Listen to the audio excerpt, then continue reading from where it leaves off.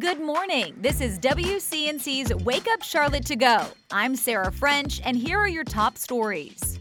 An adult and a juvenile fighting for their lives after a shooting in Gaston County. It all happened late last night on Greer Street, just south of Gastonia. The search is now on for the suspect, Robert Singletary. Police say he's considered armed and dangerous. Wake Up Charlotte's Richard Devane joins us now outside police headquarters. And Richard, police are now offering a reward for any information related to this investigation. Yeah, good morning, Sarah. A good Wednesday morning all. Basically, that reward is about $1,000 for any information that can lead to the whereabouts of Singletary. Just to give you an example, a few minutes ago, I was at a convenience store that's not far from where that all happened. The clerk sitting in the car with a man she said is her boyfriend. She said she's too afraid to just be inside alone. She gets up and gets out of the car as he watches so that she can feel safe. Just a sense of what people are going through this morning. Police continue the search for Robert Louis Singletary this morning, at the same time warning the public that he's to be considered armed and dangerous. They are searching kind of the immediate area, but they are going out and they're making sure that they can do everything they can to kind of locate the suspect. Investigators near a house collecting evidence. This all started Tuesday night near Greer Road when shots rang out. Two people, a man and a child, shot and rushed to Atrium in Charlotte for treatment. A woman also grazed by a bullet and another man shot at but not hit in the flurry of shots. Police telling us that Singletary, a convicted felon, was the person who opened fire. Now the manhunt on for the 24-year-old, who is wanted on 4 counts of attempted murder, 2 counts of assault, and possession of a firearm by a felon. Police say they continue to urge people in the area to stay aware. That is in this immediate area to please stay inside of their homes. If you see anything suspicious, please call 911. Yeah, and at this time, police say they continue that search. And as you heard, if you have any information, please give police a call. And if you see Singletary, you're asked not to approach him. Call 911. We're in Gaston County. Richard Devane for Wake Up Charlotte. Erie police are investigating a shooting that sent a teen to the hospital. Police say this happened yesterday afternoon at the Blue Ridge Heights apartments on South Center Street. A 17-year-old was shot and airlifted to the hospital shortly after. Police say the teen is in serious but stable condition. There's no word on any suspects or arrests. The Million Youth March of Charlotte and Salisbury will be marching for Shanquella Robinson today. Organizers are asking people to meet at the corner of Beatties Ford Road and LaSalle Street. It all starts at 4 p.m. So far, neither Mexican nor U.S. authorities have made any arrests. U.S. officials have also said they will not pursue the case.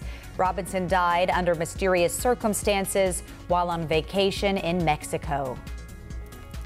Good morning, I'm Tradisha Woodard. Ardrey Kell High students will be learning remotely today and tomorrow after 20 bats were found.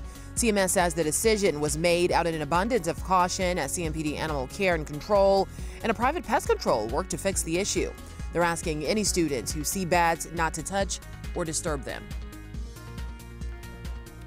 Gaston County Schools superintendent is stepping down. The district announcing W. Jeffrey Booker will leave at the end of the school year. He says he's transitioning to another career opportunity. This comes as teachers in the district continue to voice concerns about problems with their paychecks. North Carolina students are closing the gap on pandemic learning loss. New state education data shows teachers are making huge progress in getting kids back on track with age-appropriate curriculum. The state superintendent does say more work needs to be done. North Carolina received more than $6 billion in stimulus funds used for teacher bonuses, more testing, and summer learning opportunities. Well, trending this morning, a heads up if you've got a Netflix account. The company says it's finally getting ready to roll out its plan to crack down on password sharing. Exactly how it will work, still unclear. Netflix says it will reveal a detailed plan sometime before June. The company says it's already seen great results in pilot programs in 4 other countries. If you're a member of, say, a household or a family member who doesn't live with their parents or with their family, then for a couple bucks extra a month, you can be an add-on. And so you can continue to watch Netflix at your house.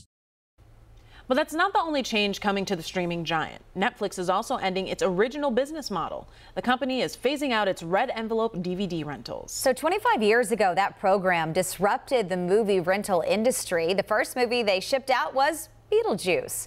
The final discs are going out September 29th.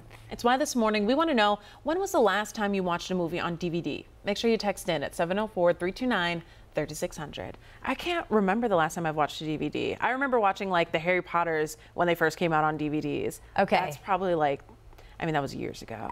We have the DVDs in the car for like road trips in the minivan, so the kids watch movies that way.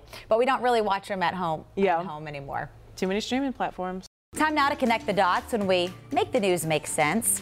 A new report overnight shows a third of Americans live in places with too much pollution, and it's hurting vulnerable communities right here in the Charlotte area. Air pollution is targeting communities of color. Let's connect the dots. A new report from the American Lung Association says despite decades of progress, nearly 120 million people still live in places with unhealthy levels of pollution. That's an improvement from recent years, as experts say ozone pollution has generally improved thanks to the Clean Air Act. But it's not looking good here in Mecklenburg County. The Charlotte metro area continues to have the second poorest air quality in the Southeast. And when it comes to living with poor air quality, not everyone is treated equally. Researchers found people of color are nearly 4 times more likely than white people to live in a county with high air pollution. And that's connecting the dots. Thanks for listening. You can find all these stories and more at WCNC.com. Join the Wake Up Charlotte team weekday mornings on WCNC Charlotte from 4:30 to 7 a.m.